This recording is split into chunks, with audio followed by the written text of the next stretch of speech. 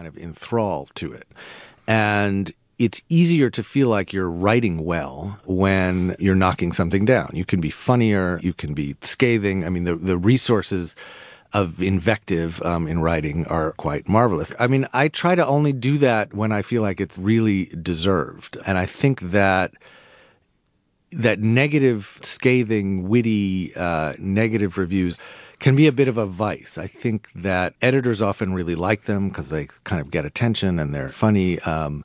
Writers can kind of get a little too hooked on the rush and the thrill and the sadistic pleasure. I think it's a lot harder and a lot more valuable to write just as well, just as clearly, and even to be funny or witty in praise of something. And I would say just with movies, there are some movies that I find really obnoxious and demanding of a kind of very harsh, sort of punitive treatment. Well, I mean, you must see a lot of Hollywood crap. And I'm sure you see all kinds of wonderful movies too, but... Yes. And not only Hollywood crap. I mean, I see, indie crap too. Yeah, there's indie crap. There's foreign language crap. There's, But I mean, it does raise the question of, what are you supposed to do with a new Transformers movie? I mean, do you even have to review it?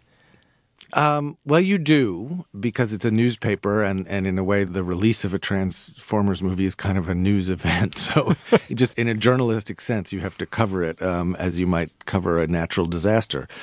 But I think that even bad movies, sometimes especially bad movies, can be interesting to write about. They can be interesting to write about for the ways that they fail or for even the ways that they seem to succeed. What seems to me a terrible movie can often be a very popular movie. Those Transformers movies make tons and tons of money. And in a way, you can write about that. Well, what is going on here? Why is it that these bizarre, pumped up spectacles about robots from outer space, what is the nature of their appeal? What are they doing? And that's something that criticism can do also, not just offering a kind of thumbs up, thumbs down response, but also kind of going a little deeper and say, well, what does this mean? I mean, if a movie costs $200 million and then, goes on to make $1 billion around the world, that's something that, that you might need to think about and reflect on, and that might mean something. Yeah. You have a really interesting chapter on the relationship between the critic and the artist.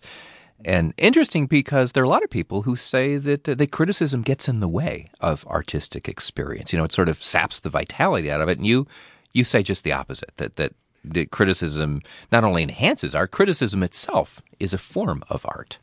Yes. Which might seem a little self-serving, I might add.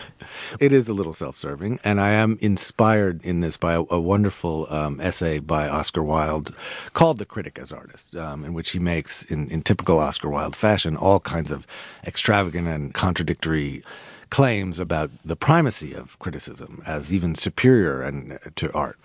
But what I end up saying is that criticism is, first of all, the proper name for the defense of art. It doesn't exist to undermine or to cannibalize or in a parasitic relationship with art, but to support and feed and nurture it. And that, to me, is partly because the impulse, the creative impulse and the critical impulse really exists side by side in us as a species.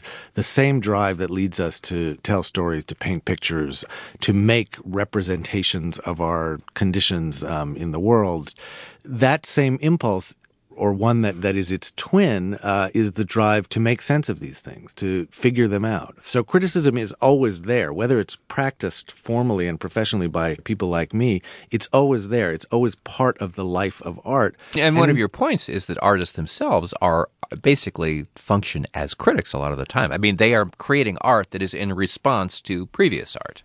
Exactly. That criticism is not only alongside art, but is internal to it. So artists look at other work in their own chosen form or in others.